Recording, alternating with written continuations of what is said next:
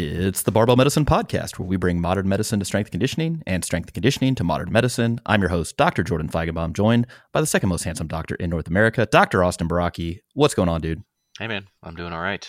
I think we're talking about a rarely discussed topic on this podcast of muscles.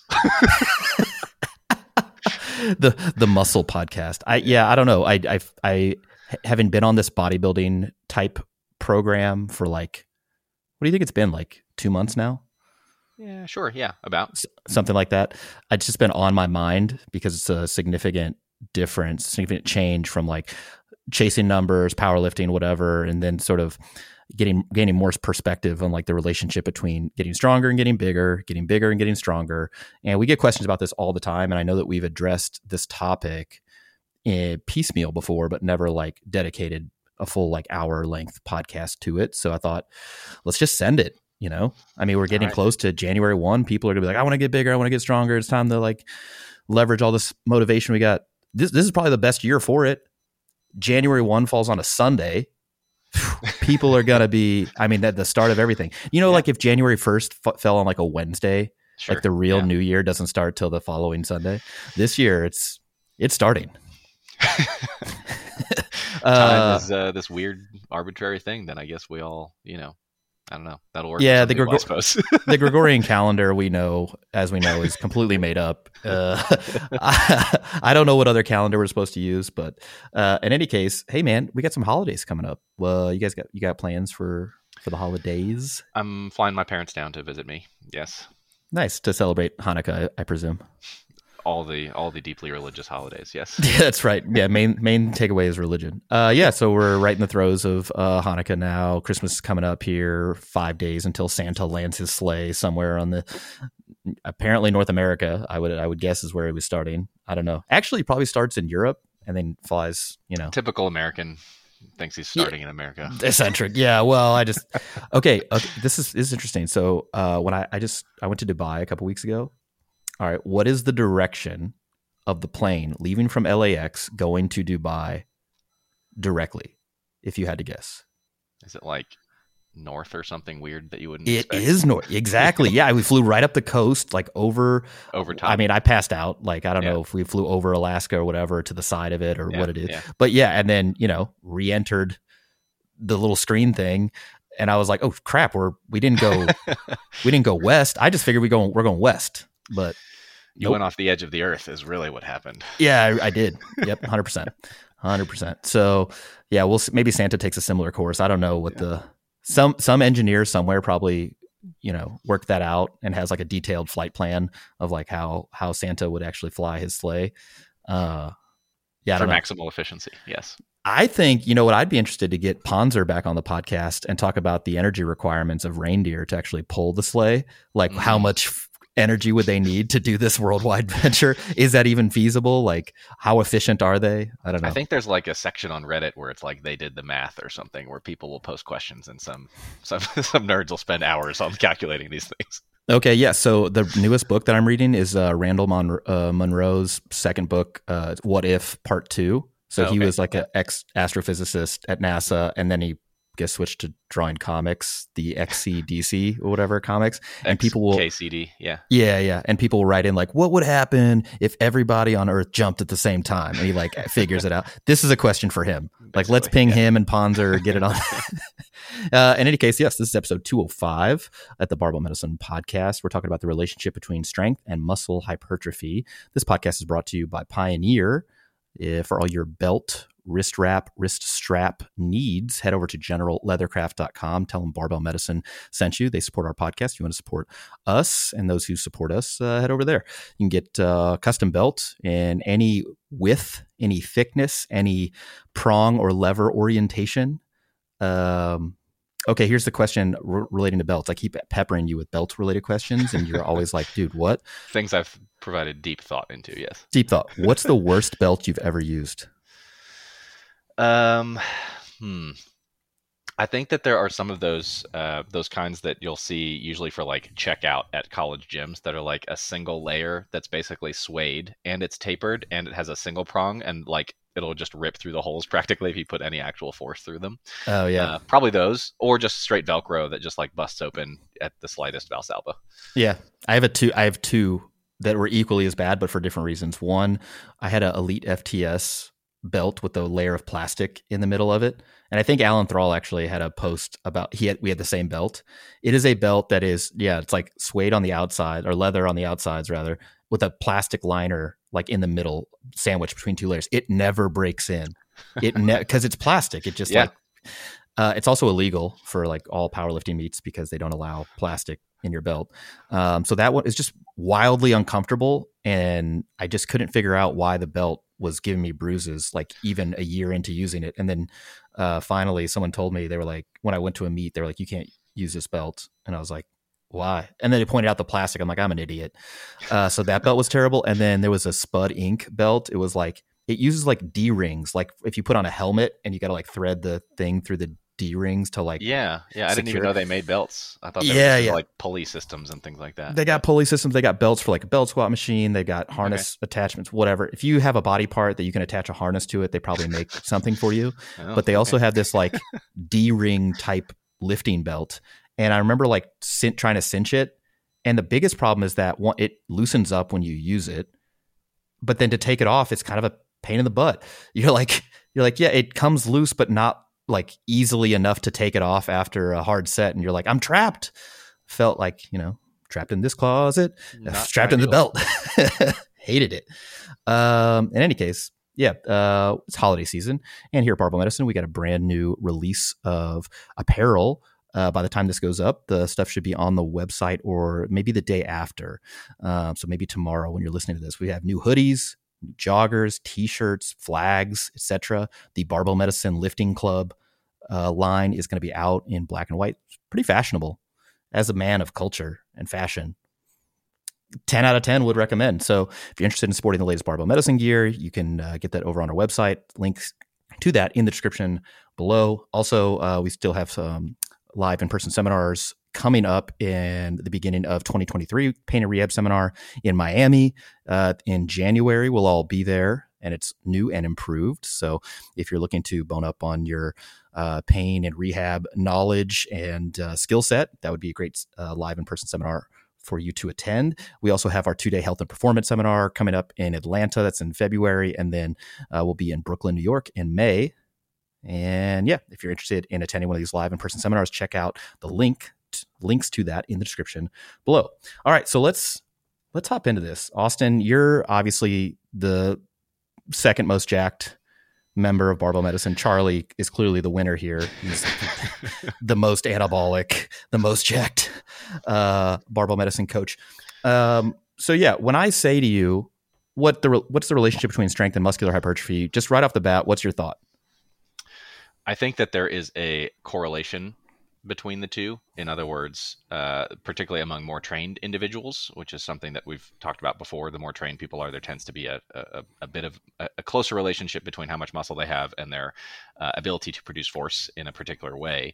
But I think that the causal relationship between those two has previously been assumed to be quite high, and I think we have more recent reasoning to question that a little bit more.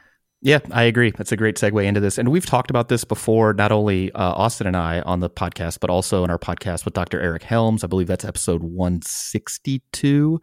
Although on some podcast servers, that podcast has apparently gone missing. And I don't know if Dr. Helms and I like discussed stuff that's getting us flagged and like removed from various platforms, but it's on SoundCloud. That's where we host our stuff. So we've talked about it there. We also talked about it with the Data-Driven Strength guys, and I don't know what episode that is off the top of my head, but it'll be in the description below. In any case, we're going to address it in depth here on the Barbell Medicine Podcast. This is episode 205, brought to you by Pioneer. So first off, what is strength? Strength is defined as the amount of force produced that's measured in a specific context. So there are different types of strength, such as low velocity maximal strength, that'd be like powerlifting, high velocity strength, power in general. So things like running, punching, throwing, kicking, heaving an implement. For example, there's strength stamina and strength endurance. So being able to produce force submaximally for a long period of time. Different types of strength different types of demands. But when most people say strength, like I want to get stronger, they're probably referring to low velocity maximal strength, like getting a higher 1 rep maximum or similar.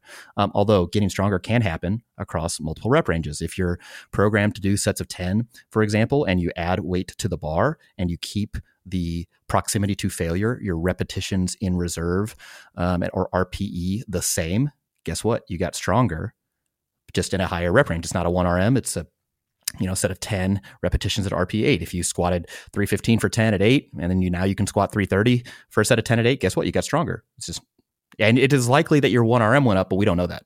We just know that your set of 10 with 2 repetitions in reserve, RPE 8, went up. So let's talk about what type of training drives strength improvements. So just as like a 10,000 foot view, improvements in force production are complex and they require adaptations across multiple domains, including the nervous system, both the central nervous system and the peripheral nervous system, central nervous system being brain and spinal cord, peripheral nervous system being everything else, so all the nerves innervating the muscles themselves, for example. Also, adaptations at the level of the skeletal muscle, so things like muscle stiffness, things like muscle pennation angle, muscle fiber makeup, muscle energetics, tendon structure and stiffness and its mechanical properties, and also, of course, skeletal like bone adaptations, among others. So there are many different adaptations that are required to improve strength performance. As far as the nuts and bolts of what type of training actually drives strength improvements, the exercise selection and the intensity used should be specific to the desired adaptations, although there's lots of carryover from different exercises and intensity ranges. But basically, if you're trying to improve your 1 rep max squat performance, you should probably squat instead of leg press, just because the specific adaptations that you glean from the squat are more specific to the test that you're going to be tested on. And again, same thing with intensity ranges. If you're trying to improve your 1RM squat, doing sets of 20 is probably not the most efficient way to do that. Although improving your 20 RM or your 10 rep max or 5 rep max will likely coincide with an improvement in your 1RM, just not as markedly or as significantly as training singles, for example. And just to add a comment there, because that's sort of like a semi-contrived scenario where you mentioned like you would want to squat rather than leg press. This is one of those where it's like you could also do both, but I think the point is that you would expect the most kind of specific adaptations to squatting by squatting. You would, in other words, if you had a program that you wanted to apply in order to maximally improve your squat, you would definitely need to have some squat exposure, but you wouldn't necessarily have to have some leg press exposure. You could if you wanted to, and it would provide some benefits likely for a lot of people. We use them as supplemental movements and accessories in all sorts of training programs for folks for various reasons. But that it's kind of like a one-way street. You definitely would want to squat to get your squat better, whereas you may or may not want to do other things that are relatively speaking less specific. Yeah, that's when people talk about like general strength, and I'm like, I don't really have a good definition for that outside of like strength performance across multiple domains. And so in that case, you'd want to get stronger in a wider variety of different exercises to sort of encompass all potential challenges you could face. But if the test is known, you definitely want some exposure to that test or something similar to it. And for maximal strength development, as far as intensity goes, the data does suggest that training at higher intensities is better than training at lower intensity. However, the data on that, like if you pull that Schoenfeld paper, is like one of his magnus opus type papers. He has all these like meta-analysis and systematic reviews on like training volume and training frequency and training intensity. And it's like, yeah, training at higher intensity is better than training at lower intensity for strength gains. But the cutoff they use in that meta-analysis is 60% of a 1RM. And you're like, yeah, so all of my training is higher than 60%.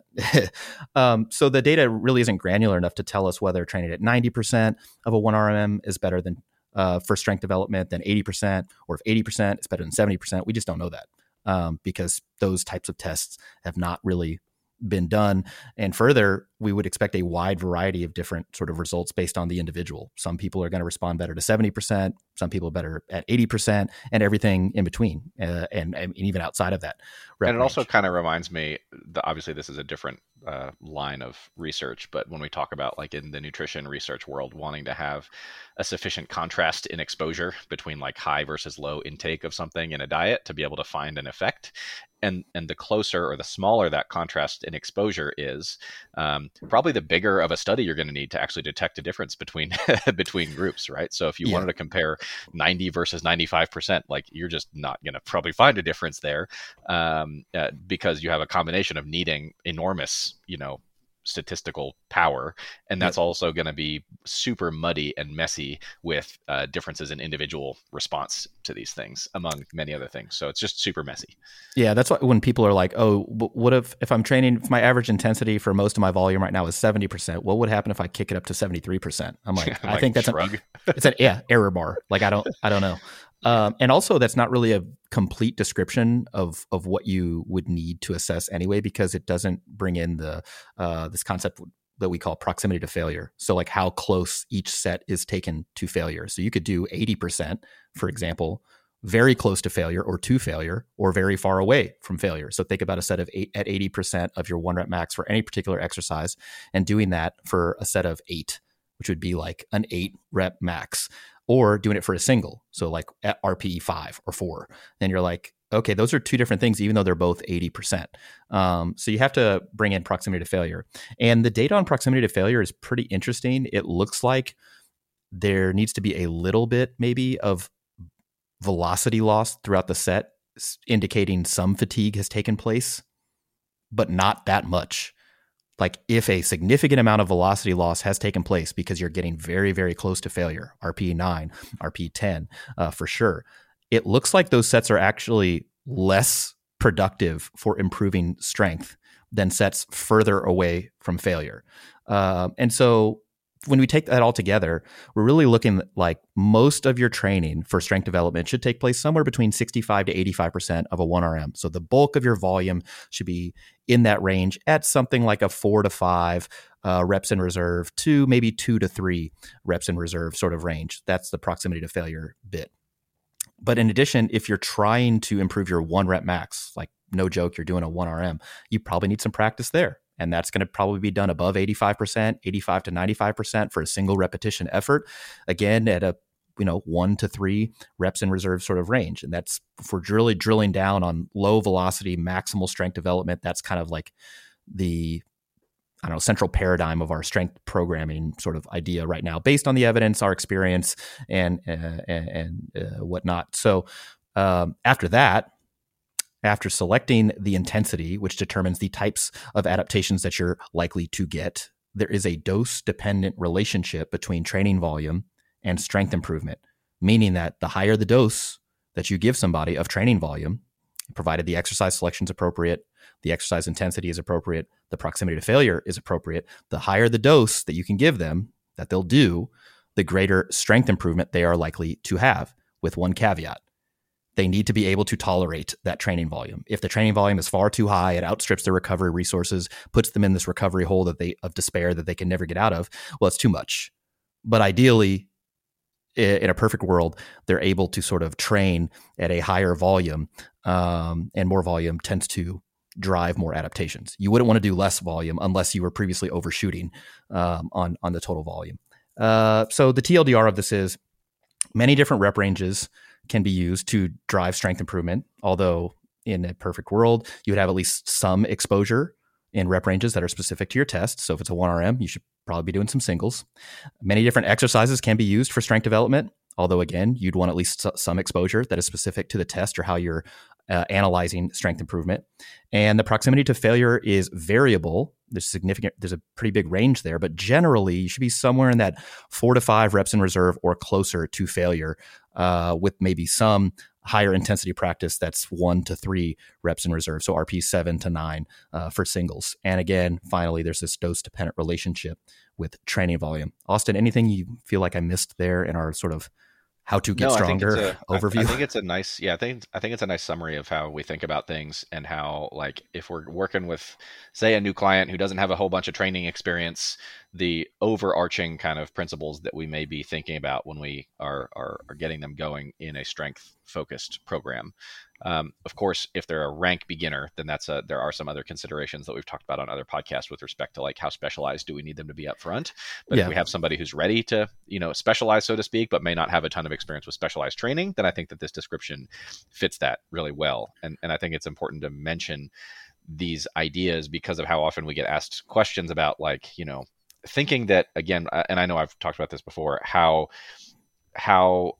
we come to very specific programming recommendations, and it's like, how did you decide 70% versus 72% or something like that? And it's like, honestly, it's mostly educated guessing and experimentation. Once we're within these general principles that you just laid out, then you're, like, in the ballpark of a reasonably good, general setup, and there's a ton of experimentation to figure out more of an individual kind of setup that they're going to respond better to. So I could say, for, let's say, the two of us, for example, Hmm. both of our training programs, when we're in more powerlifting mode, which is neither of us at the moment, but that's fine, Hmm. Sure. fits all of these things. But there are some differences. There are some exercise selection things that you prefer that I don't. And then repetitions in reserve, you tend to go a little lower, maybe a little closer to failure. I tend to go a little further away from failure. And then training volume, I think, is maybe similar to, maybe you might go a little bit higher because you also might have a bit more time to train. so, Sure. but in general, they both fall under all of these principles. It's just individualization that we've come to over a long time of experimentation, which is what the process is when we're working with clients anyway.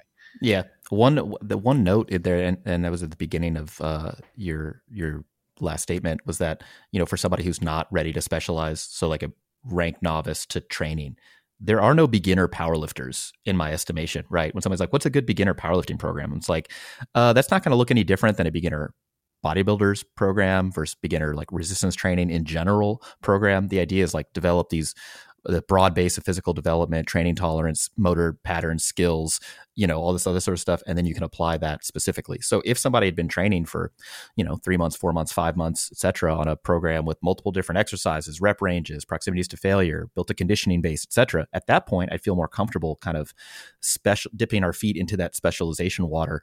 And so the beginner powerlifter has really been training for, some number of months prior. Same thing with bodybuilding, right? It's like, oh, I want to be a bodybuilder. It's like, cool, what's your training history? Like, I haven't. Like, okay, great. So we're just going to, like, build this base, then we can apply that specifically. And I feel like it's setting people up for this long-term sort of success with, again, varied exercises, varied rep ranges, varied proximities to failure, conditioning base, auto regulation, all that sort of stuff, and just enjoying it, right? Because you just want people to get bit by the bug. Like, man, I like this, versus like, no, you have to do this for optimal progression. It's like, optimal progression in 5 months? Who gives a shit? Like, just I've never seen somebody, like, they train for 5 months. I'm like, this person's going to be a world beater. I just don't know where somebody's going to go after 5 months. Okay, rant off. Now, so we just talked about what types of training drives strength developments. Let's talk about what type of training drives hypertrophy improvements. So muscle size changes in response to training by becoming larger, hypertrophy, or smaller, atrophy.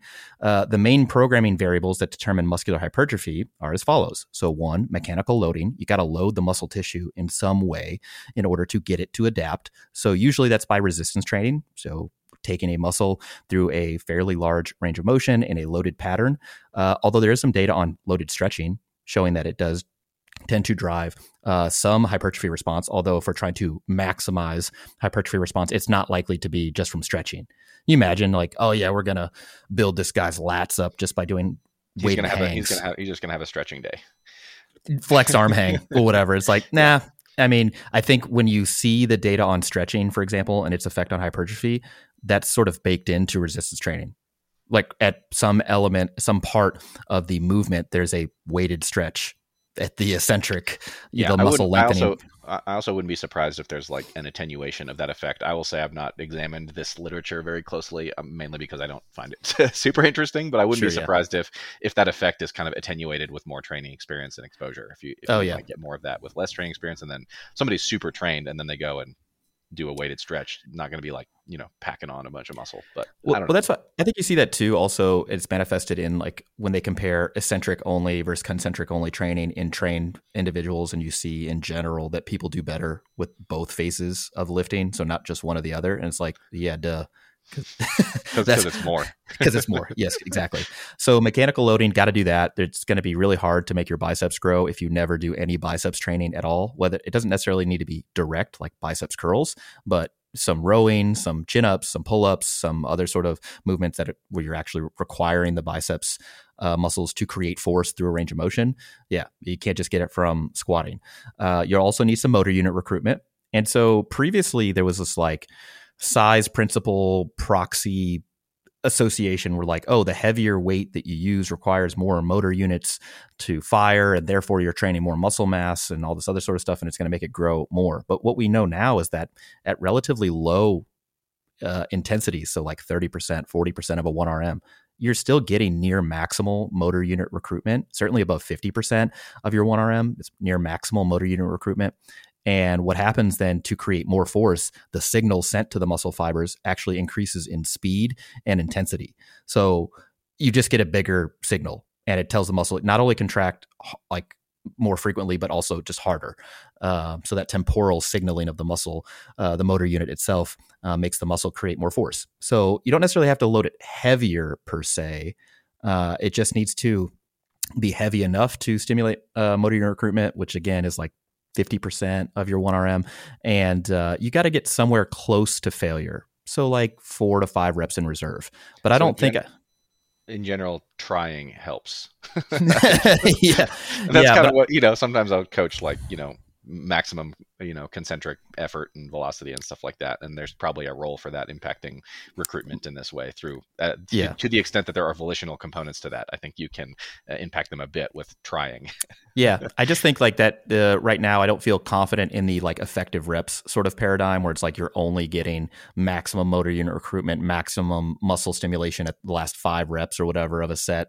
I think you're getting muscle stimulation at every rep. And the closer and closer you get to failure, just causes you to have to deal with more and more fatigue. More on that in a bit. Okay, so range of motion is another factor. And in general, we see that larger ranges of motion stimulate more hypertrophy than smaller ranges of motion. So if you compared like a quarter squat and you resolve that to whatever angle you see for hip flexion and knee flexion and ankle dorsiflexion compared to a below parallel squat, we would expect the below parallel squat to generate more hypertrophy throughout the lower limb segment. But if you're comparing like a squat to parallel versus squat to 1 inch below parallel, I would challenge anyone to find a sample size large enough. Similar contrast and exposure kind of situation. Yeah, exactly. So more is probably better. Then there's a point of diminishing returns, certainly. So just in general, larger range of motion compared to smaller range of motion. There's some study, I believe, was on floor press versus a full range of motion bench press that showed the same hypertrophy outcomes. Although when people stopped training, the muscle mass cross-sectional area actually seemed to dissipate faster in the floor press people than the but I don't really care because we expect you to be training forever. Yeah. Okay, so that's range of motion. Metabolic stress. This tends to be an accumulation of metabolic fatigue byproducts, things like lactate, hydrogen ions, potassium ions, calcium ions, et cetera, et cetera, et cetera. This is a theoretical sort of input into muscular hypertrophy. We don't know all the ins and outs of this. Some of this is related to like the pump that you experience. Some people will experience that particularly on short rest periods and depending on their conditioning levels and previous exposures. I just don't know that I feel super confident that like, yeah, you got to catch a pump. You got to like have some metabolic stress, and you certainly don't need to measure it. But what I will say, if you're really trying to gain the most amount of muscle mass possible, you're really trying to quote unquote optimize, even though we don't really love that term, and you never catch a pump, I think you're probably missing a little bit there. Yeah, and so agree. I think it's this sort of concept we'll refer to as like an artifact of training, a coincidence. It happens sometimes, but it's not necessarily the cause, if that makes sense. It's just coincidental.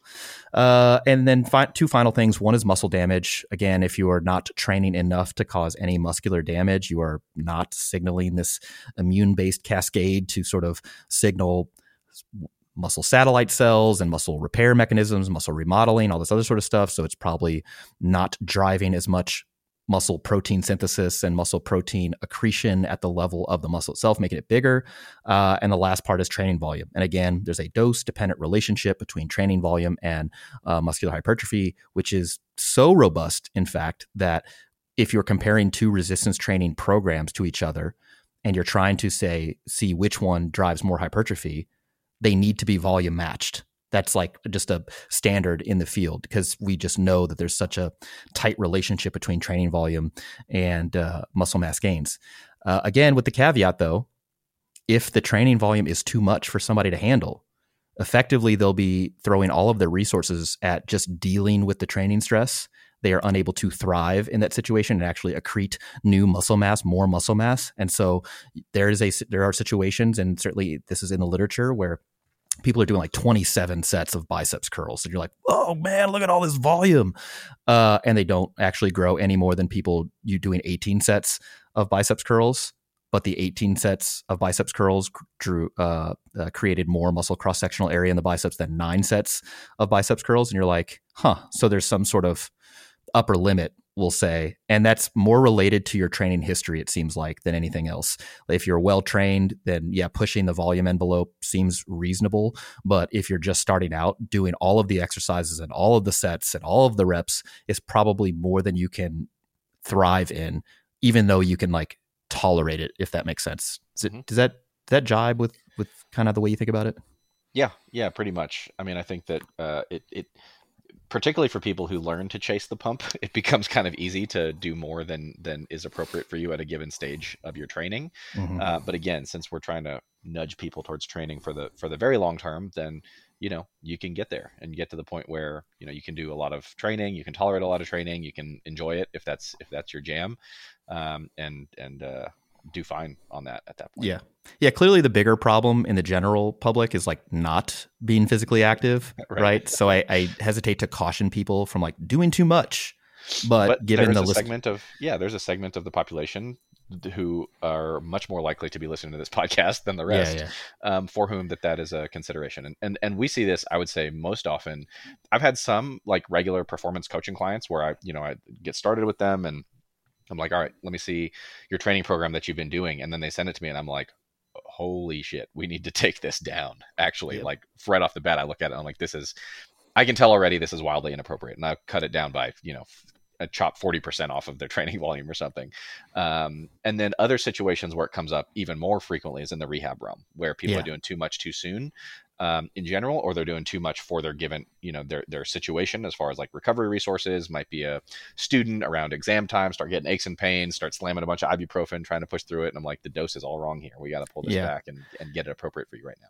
Yeah. People ask all the time, like, how do I know if I'm doing too much? Right. And it's like, okay, so if you're seeing a ton of progress, right? You're like, man, I'm getting stronger. I feel like I'm gaining muscle mass and my measurements over the last few months are increasing. I don't feel beat up going into the gym that much, like out of the ordinary. I'm still highly motivated to train, this, that, and the other. It's like, this does not apply to you. Like, carry on. Stop complaining. But if there's an actual reason to troubleshoot, and it's like, I'm not seeing progress, even though I feel like I'm doing a lot, or I'm feeling really sore, beat up. I dread going to the gym sometimes, this, that, and the other. Like those all can be indicators that people are doing too much. I see this all the time at the current gym that I'm training at. And these people are doing like 15 exercises for a given session and like tons of sets. And I'm like, man, I can appreciate the work ethic. Y'all are really going after it, but like, you probably can't handle this at this time. Which is good. The good news is you can do less and get more. Well, I want that trade. That's the greatest trade deal of all time. So in any case, as far as what types of training drive hypertrophy improvements, the TLDR, you can use many different rep ranges. So anything from like a set of 3 to a set of 30, all viable, although they must load the muscle or muscles that are being assessed for growth. You could use many different exercises, far more variable in exercise selection than strength in general. Although, again, for hypertrophy, we're thinking maybe more isolation exercises for fatigue management, given the dose-dependent relationship with training volume. Basically, you can use more isolation exercises and more volume because there's less muscle mass being used, lighter weights, etc. So if you compare like a squat to a leg extension and its effect on quadriceps hypertrophy, how many sets of squats can you do versus how many sets of leg extensions can you do? You can do way more sets of leg extensions because you're not loading the trunk. You're not really using your hamstrings so much. You're not really using, all sorts of stuff. Right. So, and then the proximity to failure is again variable, which is similar to strength training, but generally somewhere less than 4 to 5 reps in reserve with some higher intensity exposures, 1 to 3 reps in reserve. So RP 7 and 9 or even 10 for either short stints or for isolation work and or for people who are new to training. And again, there's that same dose dependent relationship with training volume. So again, if you compare those TLDRs for strength training and hypertrophy, it's like a pretty big overlap. Like the Venn diagram is like pretty robust in the middle. And so the next kind of topic we have here is like, where do they overlap? Both hypertrophy training and strength training use resistance training exercises to load the musculoskeletal system through a dynamic range of motion across a variety of rep ranges, using a similar proximity to failure, and have a dose-dependent relationship with training volume. And so from that, I think that most strength training programs should produce an improvement in lean body mass, given the right environment, nutrition, sleep, and overall training responsiveness. Similarly, most bodybuilding type or hypertrophy focused training programs should produce an increase in strength, again, given the right training environment and responsiveness. And so the way I think about this is like, again, the lean body mass gained from a strength focused program, like a powerlifting program, the lean body mass increases that you see there are likely an artifact or a coincidence of a training program the person's responding to and all these similar variables that we know cause muscle growth. It's not the cause of the strength increase. It's just, it happens. It's a coincidence. Similarly, from a hypertrophy focused training program, people are able to add weight to the bar, to the machine, to the, whatever. They can do more reps on calisthenics or bodyweight exercises. So they got stronger. It's not the cause of them getting bigger. And getting bigger is not the cause of them getting stronger. It's just, it happens at the same time because of this massive overlap. You're basically just creating muscular tension over a range of motion with similar proximities to failure. And you still have this dose-dependent relationship with training volume. And so it makes sense to me that both of these things occur at the same time, provided the overall training program is appropriate for the individual. Does that jibe with your experience, with your understanding? I think so. I don't know how strongly you intend to. I don't know if dismiss is the right word, but when it's suggested that it is entirely coincidental, it almost dismisses the possibility of a causal relationship between something like hypertrophy and strength. And I don't know that I'm prepared to fully dismiss the possibility of hypertrophy, having a causal contribution towards strength performance. In fact, I know I'm not prepared to dismiss that altogether. But I think that the relationship between the two, and this has just come up more often in recent years, should be questioned a bit insofar as it is probably not as strong of a relationship as has historically been thought. And those historic kind of perspectives have led some people to suggest things like, you have to get, do dedicated, quote unquote hypertrophy training, whatever that's going to look like, or gain a bunch of weight, or get huge so that you can then increase your strength. And I think that we have good reason to apply even more skepticism to those sorts of training recommendations. I think that there's definitely, the more trained people get, there does seem to be a correlation between the amount of muscle they have and their strength performance. The causality of those two, I think there is it's plausible that there is some degree of causation between the two. How strong that is probably weaker than we used to think, if that's probably an adequate summary of where I fall at the moment. Yeah. I mean, I would fully sign on that if you were trying to predict how strong someone was in a particular task, that the amount of lean body mass they carry is the number one predictor there. And that is reflected in multiple cross-sectional data sets where they just, again, at one point in time, look at how much lean body mass do people carry, how strong are they on a given task, all else being equal. And yeah, you see people with more lean body mass being stronger. And to me, that just suggests like, yeah, they've got more lean body mass, more contractile tissue, good to go. But that's at a given period of time. It doesn't necessarily mean that if they were to gain more lean body mass, that they would get stronger than if they didn't gain more lean body mass. But yeah, we see that in all sorts of cross-sectional data. And I think that's probably where this idea comes from overall. You say, oh, look, they got more lean body mass, they're stronger. We see that in data comparing men and women. Men on average are stronger than women. And as far as absolute strength goes, and depending on who you read and what the study design was, et cetera, it can be anywhere from 40% stronger on lower body exercises, 60% stronger on upper body exercises, 20 and 30%, depends on the actual study design. But when you actually correct for amount of lean body mass, that tends to disappear in general. The one time it doesn't really disappear entirely is when you're looking at upper body strength performance in women.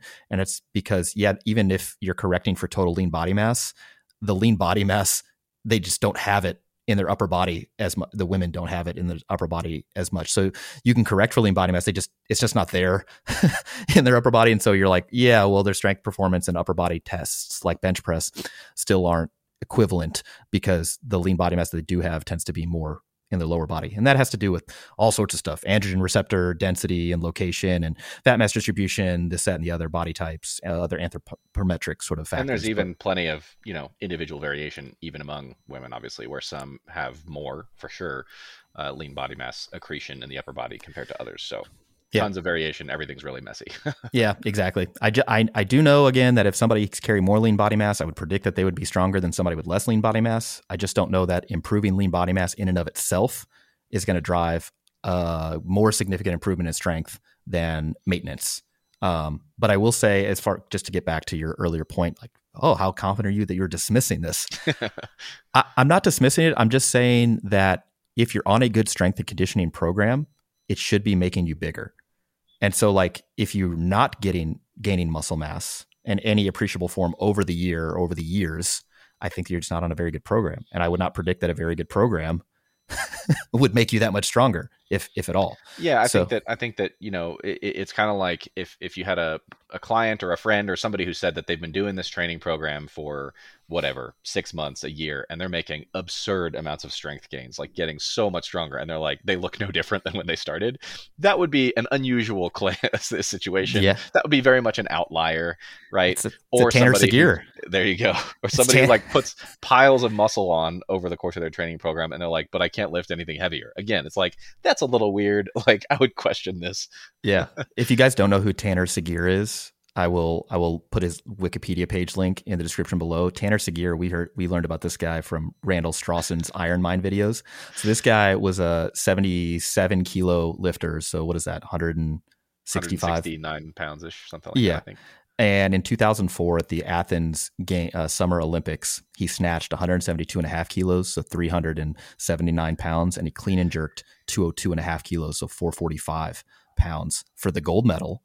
And now they've shaken up the weight classes for Olympic weightlifting, so now it's an 81 kilo class, but he's still only 4 kilos off the world record. He was dubbed by Randall Strawson, this PhD guy filming all these training sets, as the muscleless wonder. He looks like a pizza delivery guy. And it's like, this dude's going to snatch nearly 400 pounds. Obviously that's an outlier, but yes. Overall, I think if a program is well suited for an individual, so not too much or not too little total training stress, it is likely to produce both hypertrophy improvements and strength improvements. And you can obviously prioritize one or the other based on the elements of the training program. So that's kind of where they overlap. As far as, where do they diverge? Hypertrophy focused training is likely to skew to higher rep ranges, more isolation work, and a wider variety of movement patterns with the slightly closer proximity to failure than maximal strength focused training.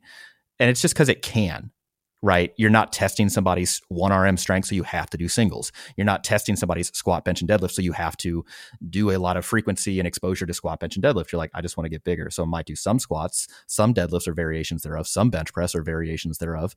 But you can also include dedicate all these other training resources to not just improving your SBD. And so because you don't have to compromise for the stated goal, you get this broader base of physical development. And that's kind of how they diverge. So this overall raises some questions regarding the relationship between lean body mass and strength performance. And again, that longstanding assumption has been that an increase in muscle cross-sectional size increases the potential for muscular force production. This has been used to justify recommendations for aggressive weight gain in strength athletes, you should just gain a ton of weight so you can get big and then get strong because you're getting bigger. Or you got to do a bodybuilding block to gain muscle mass so you can, lift more weight on the squat, bench, and deadlift. what if we set up some interesting study designs to really address this? Like, then let's see what happens. So could you set up a study design that made people stronger but not bigger, and then like see what happens? So there's some interesting data where they have people train one side of their body, for example, and then they compare strength results at the end and hypertrophy results at the end, and see what happens. So this one study, there are two groups resistance trained, but one of the group's program was designed to minimize muscle growth. The Tanner Sigur's program. Yeah. So basically they had the group perform a 1RM test of their biceps curl on one arm, and they performed a 1RM test to do so. And then on the other arm, they also did a 1RM test, and then 3 sets of 10. So basically one arm's just doing singles, the other arm's doing a single, and 3 sets of 10. They did this for 21 days straight. Can you imagine maxing out on your biceps curl every day for 3 weeks?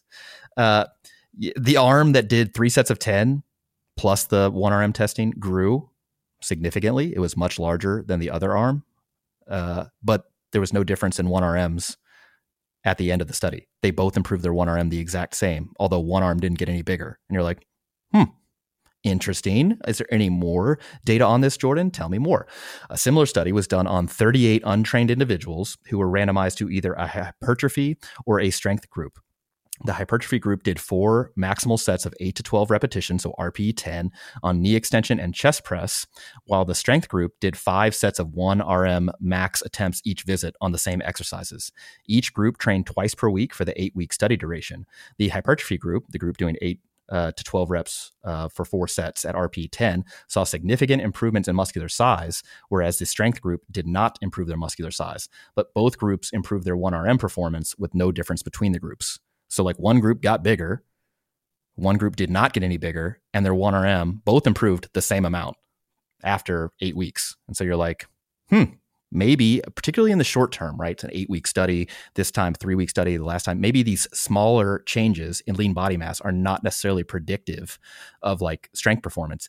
And I think, to me, that seems like an easy like slam dunk. It's like, look, if you're telling me somebody gains a half kilo of muscle, a kilo of muscle, a small amount, negligible really amount of muscle mass in a 2-month, 3-month, whatever period of time or less, I wouldn't expect necessarily any strength performance difference.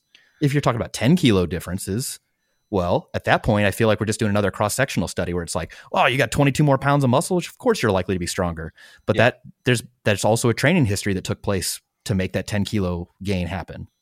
Right. And you may, and if it wasn't a cross-sectional thing, then you may be looking at hyper responders. I mean, yep. I think that you mentioned earlier kind of all the different ways that all the different mechanisms that are involved in force production, and it was kind of interesting hearing you talk through that, because it's actually the same way that I teach my residents and medical students when we have a patient who comes in with weakness, how to figure out where the weakness is or where the problem is, from the central nervous system, brain, spinal cord, peripheral nerves, the neuromuscular junction, the muscle itself, the tendon, and then of course as the tendon attaches to bone to move your skeleton around.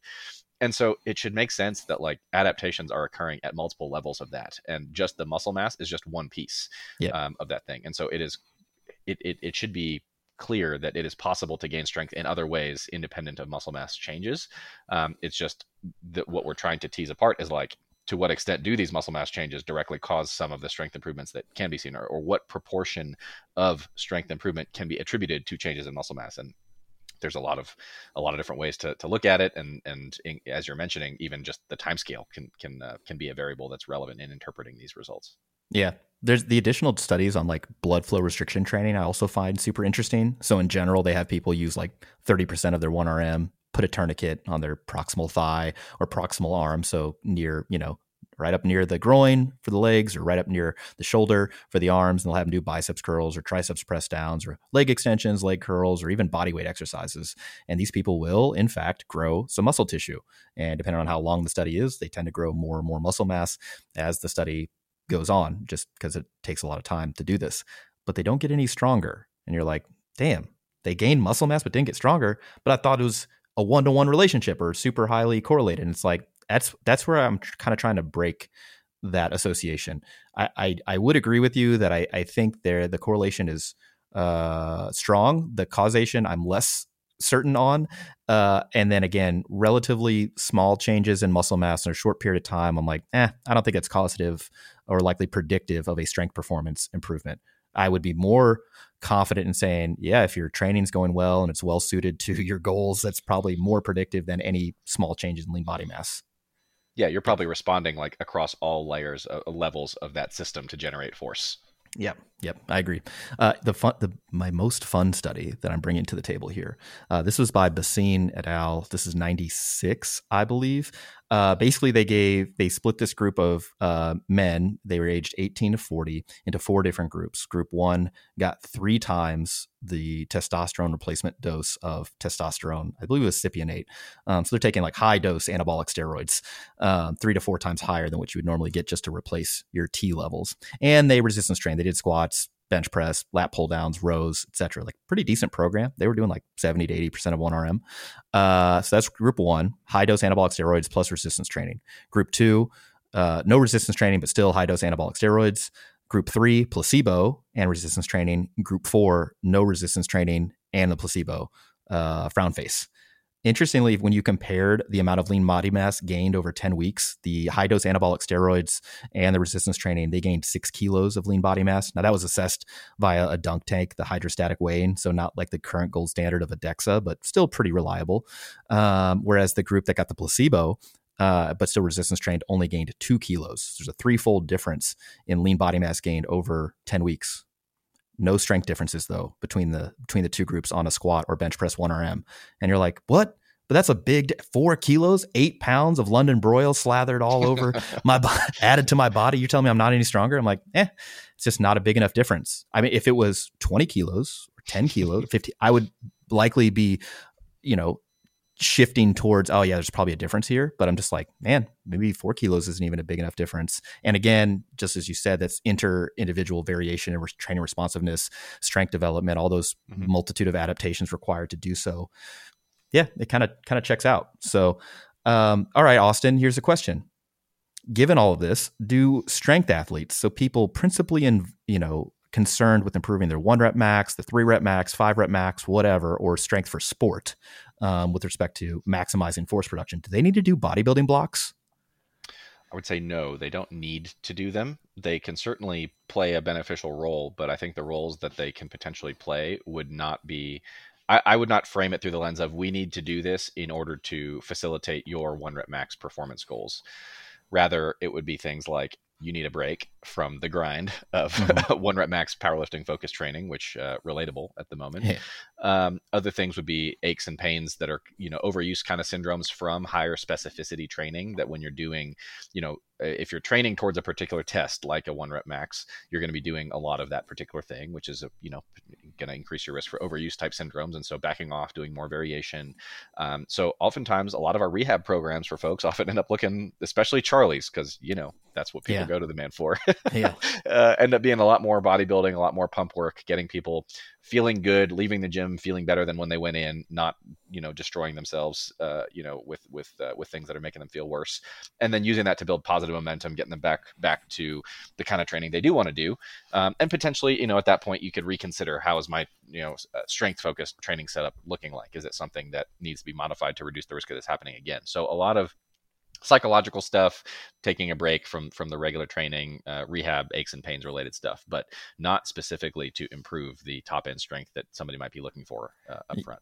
Yeah, if somebody needed like a psychological break from doing a squat, bench, deadlift, heavy powerlifting focused workout, I think doing a bodybuilding block, we'll say, is likely it's certainly better than not training. Yep. Or if you were like, oh no, we're going to do a conditioning focused block, probably better than that too, from a specificity standpoint. And then in the rehab setting, I view it, you have this tool in bodybuilding type training where you can sort of ratchet up or at least maintain the total training stress that somebody needs to not only preserve their existing adaptations, but also like generate some new ones in a way that is not that threatening or like more controllable, I think. Basically, you can use leverage isolation exercises that have generally little carryover or less carryover, certainly to squat, bench, deadlift performance, but you can use those to sort of shore up training stress losses from not being able to squat as much, for example, in an individual with knee pain or low back pain, or deadlift as much if they're going through low back pain, like rehab settings. So pretty unique tool there. The caveats here that I would list is that if you are a power lifter who's listening to this and you're like, I could use a psychological break, I could use a bodybuilding block. Yeah, I'm on board with that. Seeing you guys do all this high rep stuff, getting thick and juicy for the winter. Well, here's the issue.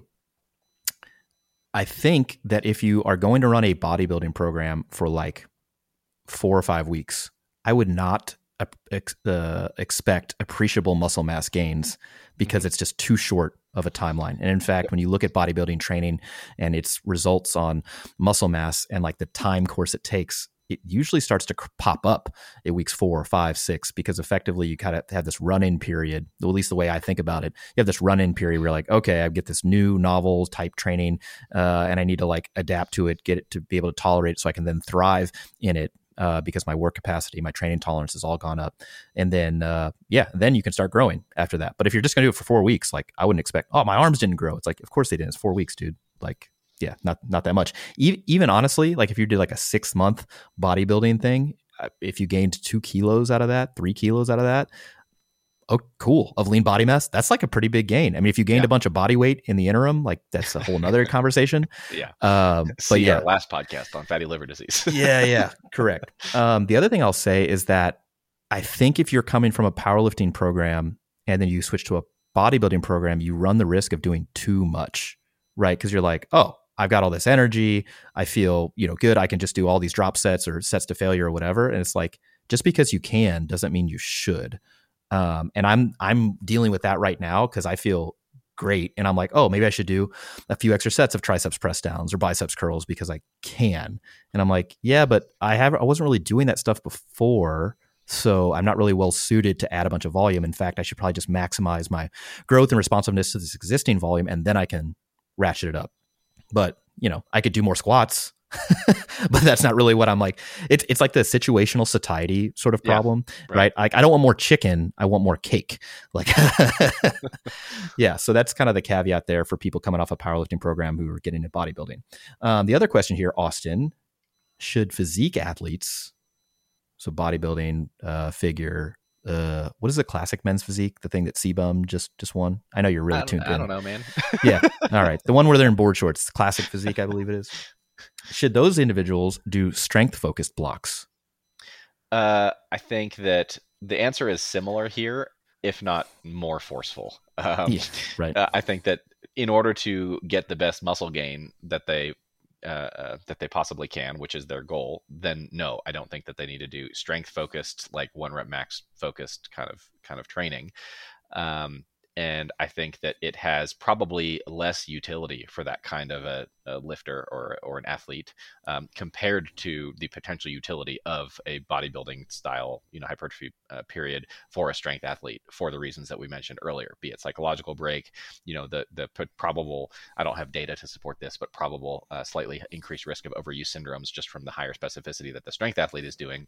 Mm-hmm. Not really as much of a thing in this realm, although of course plenty of hypertrophy focused lifters and bodybuilders and stuff can certainly get tendinopathies and overuse syndromes and things like that, which would require management that is similar. But I think that the answer for somebody who's experiencing something like that, who's like, oh, I'm doing a hypertrophy bodybuilding style program, I have this ache or pain, I'm typically not saying, oh yeah, let's go do some top end strength, like 1 rep max focus training. So it's like it doesn't tend to go in the other direction quite as much. If they want to, if they're into it, if it motivates them, it gets them going, they want to do it for a similar psychological break, I think that's the main situation where it has some utility here. But I just see that happening less often among folks who are in this scene. A lot of folks who are very much into bodybuilding, they actually tend to, probably for their benefit, care less about like top end 1 rep max performance, whereas the more powerlifting types are perhaps pathologically focused on 1 rep max focus strength, and we need to pull them away from it a little bit more often. So yeah, that's my general sense of things on this question. Yeah, I can see maybe like from a program design standpoint, the sort of like natural sort of tendency to shift towards lower volume, heavier weights. Maybe it just ends up being more strength focused. Like you're like, all right, I was doing squats for sets of 8 to 10 to start this block out with. I did that for 7 or 8 weeks, saw some good results, and now I'm going to switch to sets of 3 to 6, and then whatever. And I could see also a utility for like periods of lower volume exposure to sort of like, okay, we're going to kind of free up some training resources for recovery. We're going to free up some volume sensitivity as far as that exists. And we're going to do like, maybe, right. And do a lower volume block. And that could be a utility for this. But I'm in agreement with you. I think it's probably even less useful for physique athletes to do the sort of strength focused block, unless they just want to. If they don't want to, I would just do a lower volume bridge 2 to 3 weeks and then pop back into something that makes more sense based on their goals. Mm-hmm. My caveat here, similar to the one on powerlifters doing bodybuilding blocks, to watch out for the volume, just going crazy on that. Watch out for session RPE and the proximity to failure. If you've been doing bodybuilding training and now you're going to introduce a bunch of, instead of squatting once a week, I'm going to squat 3 times a week. Instead of doing deadlifts or some variation thereof once a week, now I'm going to do it twice or 3 times a week. It's like, so you could really kind of overcook yourself, even if the total volume is lower. You're just not used to it. So just, if your session RPE stuff is climbing 8s, 9s, that's how you're rating it at the end of each session, I would dial back the intensity and or volume and or exposure. You just a little change, baby. All right. So, we come to the end of this whole thing. We've been on this yapping on the horn here for an hour. Do you have to gain muscle mass to get stronger? I don't feel confident saying that. There are plenty of anecdotes suggesting that larger individuals who are carrying greater amounts of muscle mass tend to lift heavier weights. The exact relationship between lean body mass increases and strength performance seems to be more complex and remains an active area of research and debate. Dr. Jeremy Lenecke's work on this has been pretty interesting. I don't know that this is settled, and I know that it's not settled, and people keep arguing about this. In my estimation, the amount of lean body mass that you gain from a good strength training program is an indicator of training program responsiveness overall. Similarly, the amount of strength you gain from a hypertrophy focused program is probably an indicator of how well you respond to that type of program. A good program, quote unquote, for either will likely produce both. Again, provided that the training environment is set up for success. You can, of course, bias the programming one way or the other. So for powerlifting, it'd be more squat, bench, deadlift focused. You'd have some singles in there. You'd have less movement variation overall and less isolation exercises. Or for bodybuilding, you'd have the exact opposite. Or you could compromise both. And that's like our power building templates. So if you're kind of looking for like practically, how does this all shake out, from a programming perspective, we have bodybuilding templates, we have powerlifting templates, we have power building templates right in the middle. And you can check that out and with the accompanying texts that explain the why behind the what. And then lastly, this is a health focused brand here, Barbell Medicine. I would want both for health. I would not want to specialize in just strength for health purposes, just like I wouldn't want to specify in just muscle mass improvements for health. I would want both. You should get stronger, should gain more muscle mass, should get more conditioning, and persist. Yeah, I mean, the extremes examples there could be like pure strength would be like somebody who literally all they do is they like go to the gym and hit a couple singles and leave. Like they miss a few singles. Yeah, there you go. They miss a few singles because the muscles don't know the difference, right? Yeah. Or just blood flow restriction training. Side, yeah, or like the Basine study where the dudes who just like sat on the couch and took steroids and gained muscle, Yeah. That'd be the other end of the extreme. Yeah. Which, that's another choose your own adventure kind of thing. But yeah, for health, we would probably not do either of those things. Yeah, we would do, but why not both? All right. So the question at the end of this for you, Baraki, would you rather look like you can lift 800 pounds or actually be able to lift 800 pounds and not look like you really lift? Be Tanner Segure. Yeah, I feel like this is more of a spectrum than it is because I'm somebody who somewhat often gets the comments of, oh man, like I wouldn't expect you to be able to lift. You're really strong for your size. Exactly. You lift more than you look like you could or something to that effect. Do we need to get stronger? Okay, hold on. Do we need to get stronger so it's just like, holy, you're just strong, period? Yeah, or do we need to like get larger, so people To are like, match. oh, that checks out. Yeah, that fits. Yeah, honestly, where I am right now, as far as like being able to lift, say, the amount that I can, and people are like, oh, maybe I wouldn't have expected to be able to lift that much. You don't look like you can lift that much. It doesn't bother me at all. That's okay. I think if it was like I looked, say I looked like I did, like, when I swam in college and I was like 160 pounds, and I'm just like a twig, yet I could still pull 800 somehow. I don't know that I would love that. So yeah, you're like the muscle ant or yeah, something right. like that. I think I would pick, okay, as long as I could lift, if I could deadlift 600 pounds, because that firmly elevates me from like bro status. Sure. You know, Yeah. 600, but look like I lift 800. Okay. Yeah. That's my caveat. Otherwise, I don't know. The gym I train at now, yesterday I squatted 515 for a couple sets of 5 or whatever. And the woman next to me was losing her mind. She's like, I've never seen somebody as strong as you, this, that, and the other. And in my brain, I'm like, yeah, well, it's not very impressive, but I'm liking the social credit that I'm getting here. So like, I want a little bit of both, but I think if I had that you're training in the right gym, I suppose. That's right. Yeah.